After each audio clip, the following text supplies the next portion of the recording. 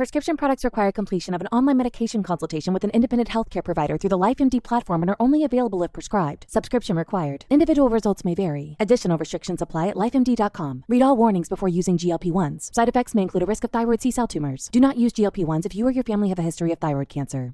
If you've struggled for years to lose weight and have given up hope, did you know you can now access GLP-1 prescription medications through LifeMD? LifeMD is now offering eligible patients online access to GLP-1s, the breakthrough prescription medication that can help you lose body fat and weight. Listen to what people are saying. You just take your shot. It doesn't feel like you're on a diet. What I wasn't expecting it to do was to shut off the food noise. This was life-altering, and if I can do it, I feel like anybody can do it. And here's the best part. Your insurance may cover 100% of the cost of your medication. So go to TryLifeMD.com to have your eligibility checked right now. Get started today at TryLifeMD.com. That's TryLifeMD.com. Save big on brunch for mom, all in the Kroger app. Get 16-ounce packs of flavorful Angus 90% lean ground sirloin for $4.99 each with a digital coupon. Then buy 2, get 2 free on 12 packs of delicious Coca-Cola, Pepsi, or 7-Up, all with your card. Shop these deals at your local Kroger, less than 5 miles away. Or tap the screen now to download the Kroger app to save big today. Kroger, fresh for everyone. Prices and product availability subject to change. Restrictions apply. See site for details. What is up, everybody? My name is Kyle Matovic. I am the host of the In Liberty and Health podcast, where we talk all things liberty, health and wellness, and beyond. My hope is to encourage and spread the message of liberty and physical and mental well-being. I hope you enjoy all the topics we talk about with our guests. We're on all major streaming platforms, so please sit back, relax, and enjoy.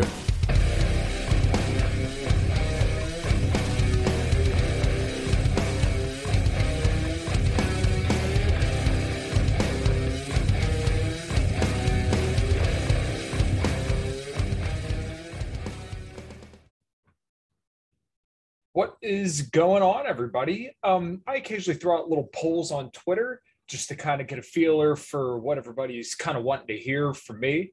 I know I'm a relatively small voice here in the Liberty sphere, but I'm very grateful to be a part of it nonetheless. So I threw up a poll asking about green energy and efficiency, a health-related topic, or basics on automotive. So a lot of people voted for the basics on automotive. So to give a little bit of background on myself, which in case anybody hasn't listened or heard me talk about this, my family has been all business owners in the automotive field for the last 3 generations prior to me. I perhaps will be the 4th generation. If not, I've been an automotive mechanic for about 10 years now. I started out at my father's shop in my 10th grade year. I was 17 years old. I have plenty of stories from 10 years of fixing cars. One of the things I could very, very well remember was being outside on a 90-degree humid day doing a tune-up, which is where you replace all the spark plugs and wires on one of like the E350 kind of like Ford vans. They also had these old Savannah vans from GM, and I think Dodge had theirs. I can't remember what they were called, but they have what's called a dog box in there, which is this giant box that kind of covers the engine. And there's like little bolts and stuff on there and maybe like little clips. You take those off and then you can get access to the engine inside of the vehicle. Well, the other thing about the inside of these vehicles, typically they're very, very well insulated, and there's tons of like shag carpet and stuff. So picture a 90-degree humid day in southwestern Pennsylvania, and it is just disgusting. And you open the door and this vehicle is blazing freaking hot.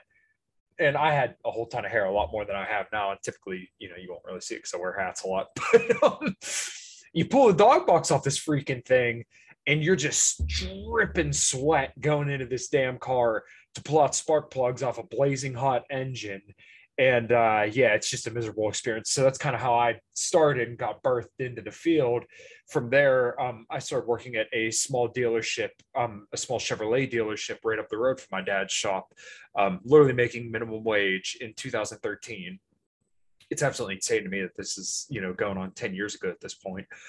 Yes, I was working for a vehicle dealership making literal minimum wage. I worked at McDonald's for about a year and a half prior to that, and I made the same amount of money working in a dealership. I don't want to go on too long of a tangent here, but this is kind of what makes me grateful for everything that I have now and for the money that I make now, is that I had to work very, very hard to get to where I am and to make the money that I make now. It was not just I graduated college and was born making $100,000 a year, and I don't make $100,000 a year, but you get the point. I make better money than I did back then. But man, I fought tooth, fang, and claw. I mean, I was told, you're not paid to do, you're paid to think. You show up on time, you do what I tell you to do. Whenever I got into work every day, and if I was late, if I was on my phone, if I didn't have a broom in my hand when there was nothing going on, I got my ass handed to me. That's just the way I grew up. Being an 18-year-old kid working in a Chevy dealer. And honestly, I'm grateful for that experience. And I think about it all the time. And I wish that a lot more people my age kind of had a similar work experience, so they would have a little bit more appreciation for what they have and for the money they're making. Long side tangent, but that's just to give a little bit of background. After Nick Chevrolet, I graduated from college, I graduated from high school, and I went to college out in Cleveland at Ohio Tech. And I absolutely loved it there. I did graduate top of my class, essentially, 95% average. I only missed a half day in 18 months. And I had all my automotive service excellence certifications, which meant that I was, through a third party, considered a master automobile technician. I actually just renewed. I wish I would have brought up a paper with me so I could show everybody here. But basically, it's just a third-party testing that will determine that you are a master automobile technician. I was the only one out of 105 students to graduate with that certification. So it was very, very hard. People, bust my balls saying that I'm just a test taker and I'm good on the books, but I failed those tests. I failed those tests plenty of times. I spent hundreds of dollars taking these tests over and over and over and over again so that I could pass them and be a master certified technician. I've spent hundreds of hours in classrooms for General Motors vehicles. I've torn down $100,000 Escalades, $90,000 Yukons, and had camshafts out of them, which we'll explain what that is a little bit later. I've had the entire interior ripped out of vehicles. You name it on a General Motors vehicle, more than likely I've probably done it. Just throughout the course of 10 years, you get a lot of experience doing these things over and over and over again. In fact, right now, I literally have a drivetrain, an engine, transmission, frame, axles, steering gear, the whole front end of a vehicle, everything that drives a vehicle on the ground in my shop right now. I'm replacing an engine because an oil control ring had broke on a piston, causing the engine to have catastrophic failure, deeming it necessary of replacement. Sorry to keep going on tangents here, but I just want to kind of give everybody a little bit of background as to why I feel I'm qualified to talk about this stuff. I went to Votech school when I was in high school on this stuff as well. And once again, I've worked 10 hours a day for the last 7 or 8 years, working on cars every single day. My buddy here misses me. And for everybody that's not watching, I've been sitting here scratching my dog Axton's head ever since I sat down to talk. I always joke he's my most featured guest on the podcast. So anyways, kind of continuing on here, I want to explain 2 concepts to people. I'm going to do a little share screen here just so everybody can see. We are going to talk about, let me make sure I got this, what moves the vehicle. So kind of when you turn the key in your ignition and you start rocking and rolling, put in D for dumb or shift it into first gear. I know not many people drive a manual vehicle. Kind of how that all happens and how it works. And then we will also break down, why do we have to do maintenance on a vehicle? Why do I have this oil change light? Why does it cost so much to dump oil into my freaking car? Why do I have to replace my tires? Why do I have to replace my brakes? We'll explain some of that. And if anybody has any questions, feel free to reach out to me. Like I said, I'd like to believe that I'm pretty knowledgeable on this stuff just from 10 years of experience and doing hundreds of hours of training on everything automotive related. So without further ado, let's keep rocking and rolling here. So your vehicle is driven by the engine, right? So right here, we have a picture of an engine. Here's your valve cover. It's a V12 in a Porsche. So when you hear V or like V8, inline 4, straight 6, basically this is the configuration of the engine. So look at this engine right here. You can see the spark plug wires, and you can count 1, 2, 3, 4, 5, 6. And then on the other side, it's the same deal. So the reason why it's called a V12 is because there's 12 cylinders and it's shaped like a V, right?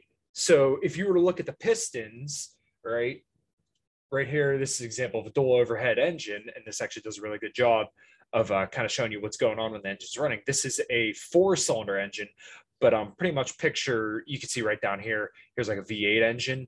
You see these pistons are pretty much like this, right? They go out separately. That is the V shape of the engine. So when you turn the key in your vehicle through a series of processes and different modules and different electrical circuits, basically what happens is the starter kicks out when you complete a circuit by the key, right?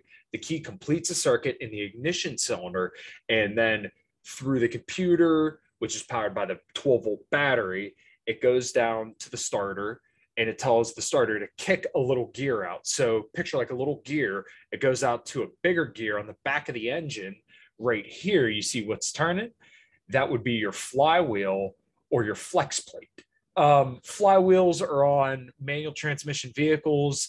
Flex plates are on automatic transmission vehicles, but it's almost like a distinction, not a difference. Don't really get caught up on the minutia there. It just kind of is what it is. So whenever that starter kicks out, it hits the flywheel, and then it starts turning, right? So when that gear starts turning, the engine starts turning as well. So that's why when you hear that, what they call cranking, the engine is turning over. So as that's turning over, there's also fuel being sprayed out of the fuel injectors into the cylinder. So in that cylinder, you have pistons moving up and down. Well, when you spray gas in that cylinder, it has to go somewhere, right? So when you spray that gas into the cylinder, you have what's called a spark plug, which ignites that fuel and air mixture. And when that fuel and air mixture ignites, it explodes and causes the piston to move down, right? So that explosion needs what's called the stoichiometric ratio, which the ideal air to fuel ratio is 14.7 to 1. The theoretical air to fuel ratio mixture for a gasoline fueled engine for complete gasoline fuel combustion, the stoichiometric air to fuel ratio is about 14.7 to 1. In order to completely burn 1 kilogram of gasoline fuel, the combustion process needs about 14.7 kilograms of air.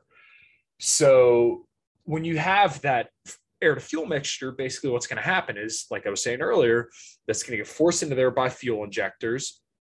Or if it's like an older vehicle, carburetor, or a throttle body injected vehicle, the air and fuel gets put in through the throttle body, and then it gets trickled down to the top of the engine, the cylinder heads, right? And there's valves on top of there. The valves open, and then when those valves open, the air and fuel go in, and then they're ignited to cause the pistons to go down, right? So now what causes those valves to open that allow gas, fuel, or fuel and gas, interchangeable terms, and air to get in there, that's opened by what's called the camshaft. Now, there's 2 camshafts on most 4-cylinder engines because they're what's called dual overhead cam. On like a V8 engine, I don't know if there's a picture. I probably should have got this pulled up before I started recording, but you know, what are you going to do? On a V8 engine, there is push rods, which are rotated by the camshaft, and they push on rocker arms, right? So the rocker arms are kind of like a lever. When the camshaft turns, the camshaft pushes on the rocker arm, and the rocker arm pushes down on the valve, which has a spring on it to open that valve to allow the air and fuel in. So the engine also has 4 strokes to run it, right? And I can hear everybody laughing because we're all children, and it is kind of funny. Basically what happens is the piston, the first stroke is intake, right? So the piston comes down, and I'm moving my arm down for all the people who are listening. The piston gets moved down to suck in air and fuel, right? That's your first stroke, intake. The second stroke is what's called compression. So it wants the engine goes back up, right? The piston's going back up and compresses that air and fuel together as much as possible Then you have your exhaust stroke, or intake, compression, power, or power. I'm sorry. The power stroke is when the spark plug ignites, right? So the air and fuel gets ignited and it drives the piston back down, right? So expanding gases is what keeps the engine moving. So this is why all the different pistons in an engine have to be kind of running at different rates. So the piston gets forced back down on the power stroke because that's the power that's getting put out of the engine from the air and fuel ratio, through the air and fuel getting ignited. The power stroke goes down, and then you have your exhaust stroke, right? So the exhaust valve opens, and then the piston goes back up, and it drives all the exhaust gases, the byproducts of combustion, out of the engine. That's a pretty rough way, and perhaps for some in-depth way of kind of explaining how an engine runs. So you have intake, compression, power, exhaust. This is the way it works on your fuel injected, carbureted, and throttle body injected vehicles. They have a new technology. It's been out for probably like 20 years on gas engines, but it originated on diesel engines, and I'm not a diesel guy. Don't ask me anything about diesels. I don't know diesels. I hate diesels. Just a little personal bias there. Direct injection actually shoots the gas in. It's inserted right into the cylinder head rather than up on like a throttle body or on like an intake. The injector's right on the side of the cylinder head, and it actually shoots fuel in at much higher pressures on the power or on the compression stroke. So that way it gets a lot more fuel in there. And then, it's supposed to be better for gas mileage. A little side tangent there, but most vehicles are direct injected now. But just for simplicity's sake, once again, you have intake, compression, power, exhaust that runs an engine. So once this whole process is done, you have what's called a torque converter, right? Let's pull that up here. Wow, I'm an idiot. Torque converter. Torque converter, or like a flywheel. And basically, this thing here is bolted to the back of an engine, or back, bolted to the flywheel or the flex plate. And as this turns, this allows the different parts of the transmission to turn as well. And then that goes to your drive shaft, which goes to your rear wheels, or in a front wheel drive transmission, it goes to the axles, which are inserted into the transmission, which has, basically like a whole differential inside of it. So you have your intake, compression, power, exhaust, which turns the engine, the pistons move, and then the pistons moving turns the engine, which turns your torque converter.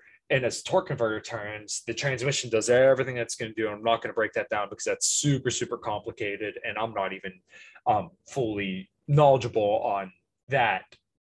Like I am, but I personally have not really rebuilt too many of them.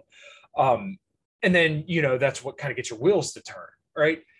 So anyways, kind of touching on that kind of touches on kind of what makes your vehicle move, sort of, very, very roughly. So the second question I have here is, why do we have to do maintenance on a vehicle? Christ, stop the screen share here. So why do we have to do maintenance on a vehicle?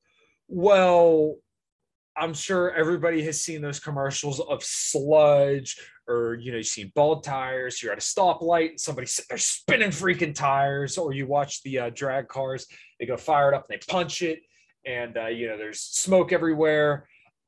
You've seen people broken down on the side of the road. You've heard people sitting there turning over their engine, doesn't turn.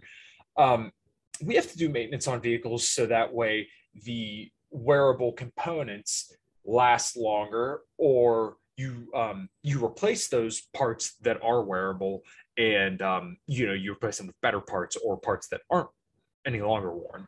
So during the intake, compression, power, and exhaust, the running of the engine, what happens is that there's rings on the side of the pistons, which are the things that move up and down in the cylinder. There's blow by, right? So pretty much picture like a pump, right? Something that you would push, and then things would come out the other side.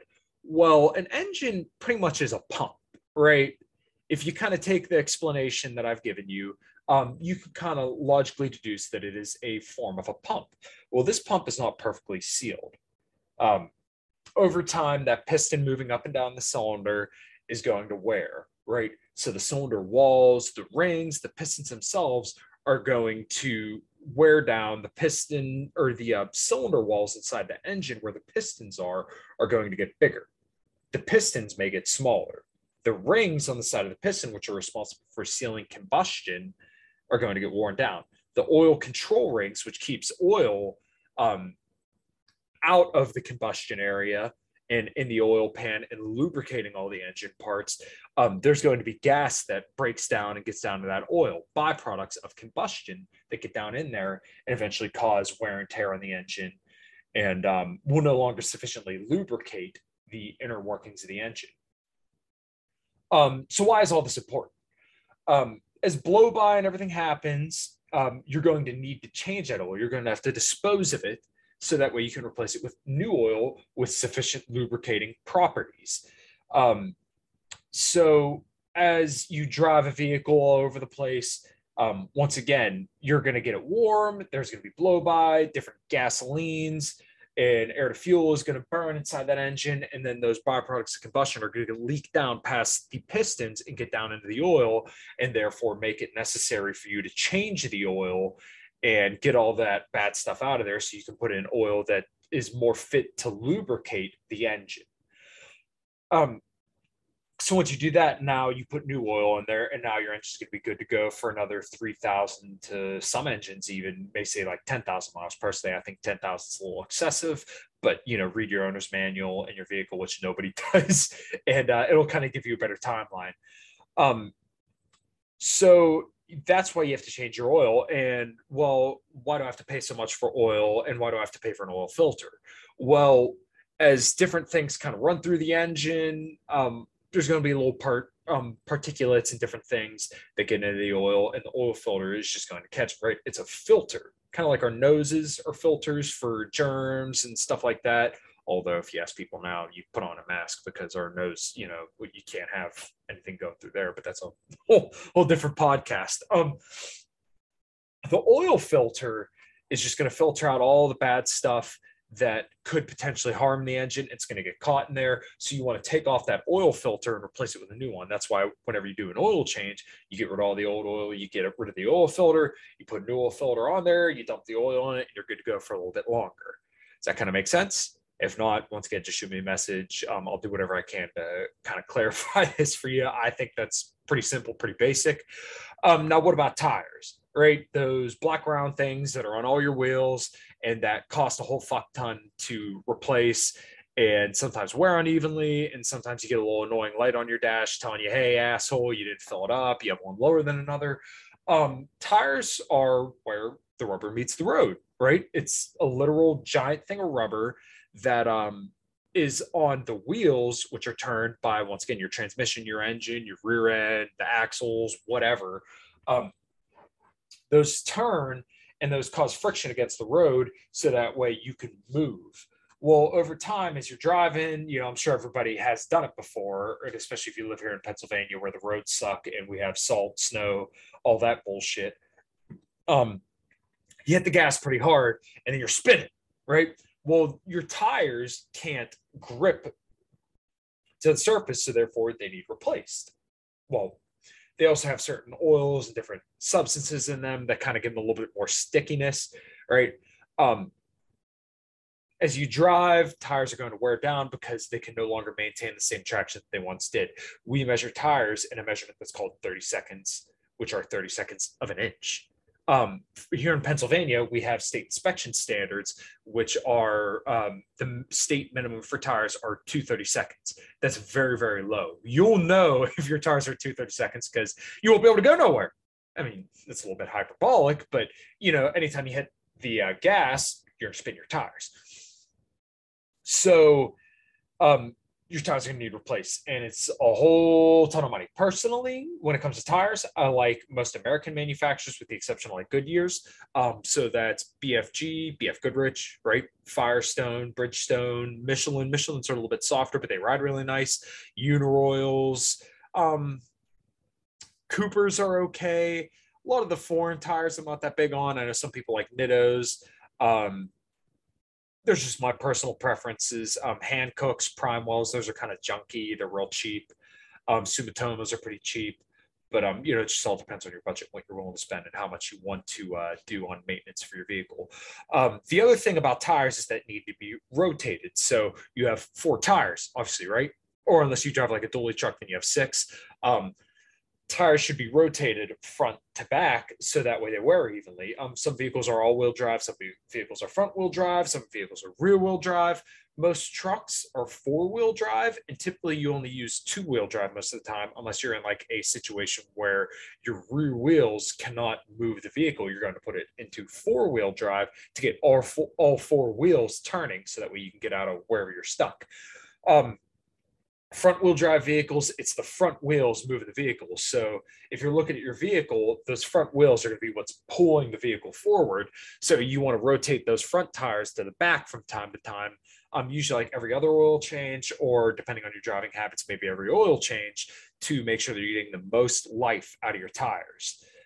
Obviously, every time you take it to service, your technician should kind of monitor the wear on your tires and tell you, hey, they're wearing unevenly, or you need to rotate them more.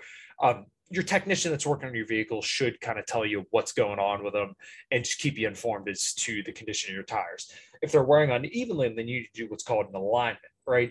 And there's a couple different dimensions. I won't break it down too much, but you have caster, camber, toe, which are basically just the different ways that your tires are kind of lined up in your vehicle. Whenever you replace your tires, you should always have your vehicle aligned, just so that way your tires are wearing as evenly as possible. And always refer to your manufacturer's recommended pounds per square inch PSI on your tires, just to make sure that they're filled sufficiently, so that way they don't wear unevenly either.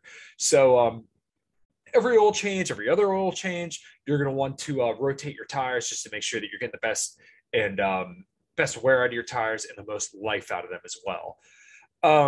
Now, brakes. This is another wear component, right? Brakes are the things that stop your vehicle. So you have 2 pedals, or if you drive a manual vehicle, then you have a third. You have your gas pedal, which some people's an on and off switch. It's not. And you have your brakes. Well, your brakes in most vehicles now are what are called disc brakes. So you have a rotor, which turns with the wheels and the tires, and those are stopped with what's called a caliper. So whenever you hit the brakes, right, you push your foot down on the pedal, you need to stop. There are calipers that have brake pads, right? Those are the things that wear down. The brake pads are pushed out by a piston inside the caliper, and they grab the rotor, which is turning with the wheels and tires, to slow down the vehicle.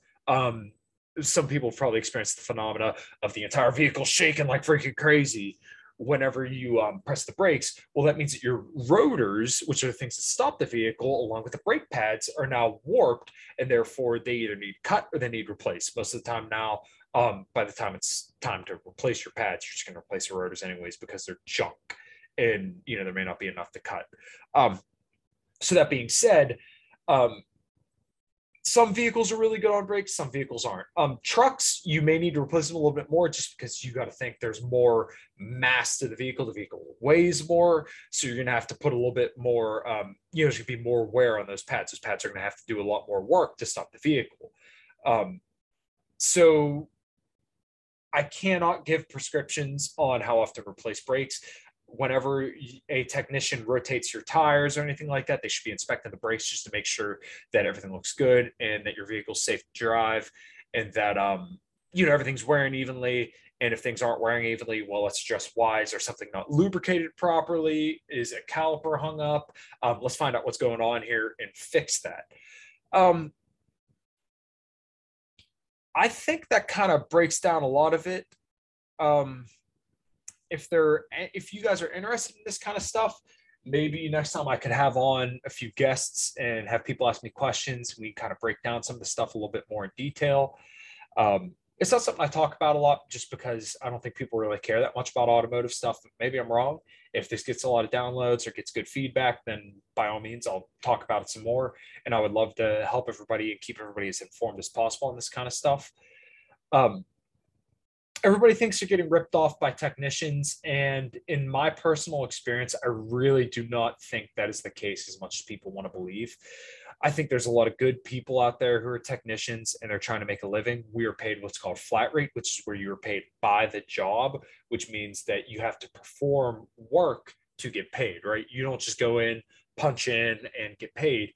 You're paid to produce, right? You have to work your butt off and you're quoted a certain time to finish a job. Now, let's say to replace brakes in my shop, it pays 2 hours.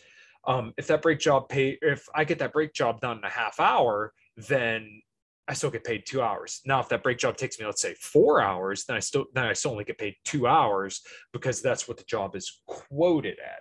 Whatever the job is quoted at, which is generally dictated by a third party, ALLDATA, Mitchell, or the manufacturer, or sometimes shops just have their own labor times. That's what I get paid. Now, there are obviously gray areas with that sometimes where you get into some diagnostic stuff, check engine lights, wiring issues, water leaks, what have you. Those may pay a little bit more, and it may be like kind of a straight time deal where it's kind of like, all right, well, whatever you have into it is what you get paid. Those are a lot more nuanced, but for the most part, it's like, okay, well, 2 hours for brakes, 2 hours for tires, 3/10 for an oil change, 3/10 of an hour, 3/10 for a tire rotation, kind of pays out like that.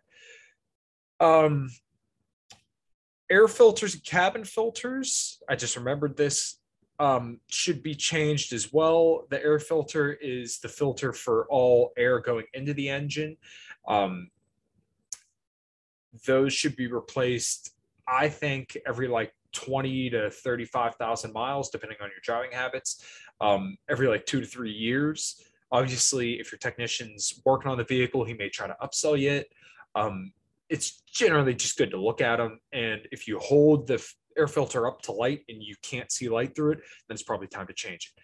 Cabin filters are the filters that are generally behind the glove box and filter all the air that's coming into the vehicle and like blowing on you for your AC or your for your heat. Those filters should be changed every like 10 to 15,000 miles every year, year and a half, because that actually filters your air that's coming in to the vehicle, and those get dirtier a lot faster. That's kind of my recommendations on vehicle stuff. Once again, if anybody has any questions about automotive related stuff, I'd love to help you out. I personally do not do any side work myself.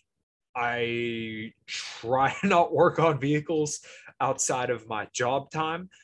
But yeah, if you have questions about vehicle maintenance, my personal recommendations on vehicles, I'd be glad to help you out. I am, as you can see here, I have the SS with a piston tattooed on my arm and a firing order for a Chevy small block. I'm a big General Motors fan. I drive a Cobalt. My fiance drives a Terrain. She has a Cobalt as well, and I have a 1984 Monte Carlo. GM like runs in my blood. My grandfather had 14 Corvettes. My dad has the last one my grandfather ever had. He also has the last one my grandfather's brother, my great uncle, had. It's a 1984 or I think 1984, 1986 Corvette. It only has 1,600 miles on it.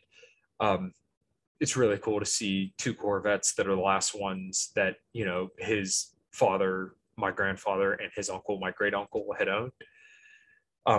We're just big GM guys. So personally, my bias is for General Motors vehicles. And obviously, because I've worked on them for 10 years for the most part, minus my little stints in independents and tire shops.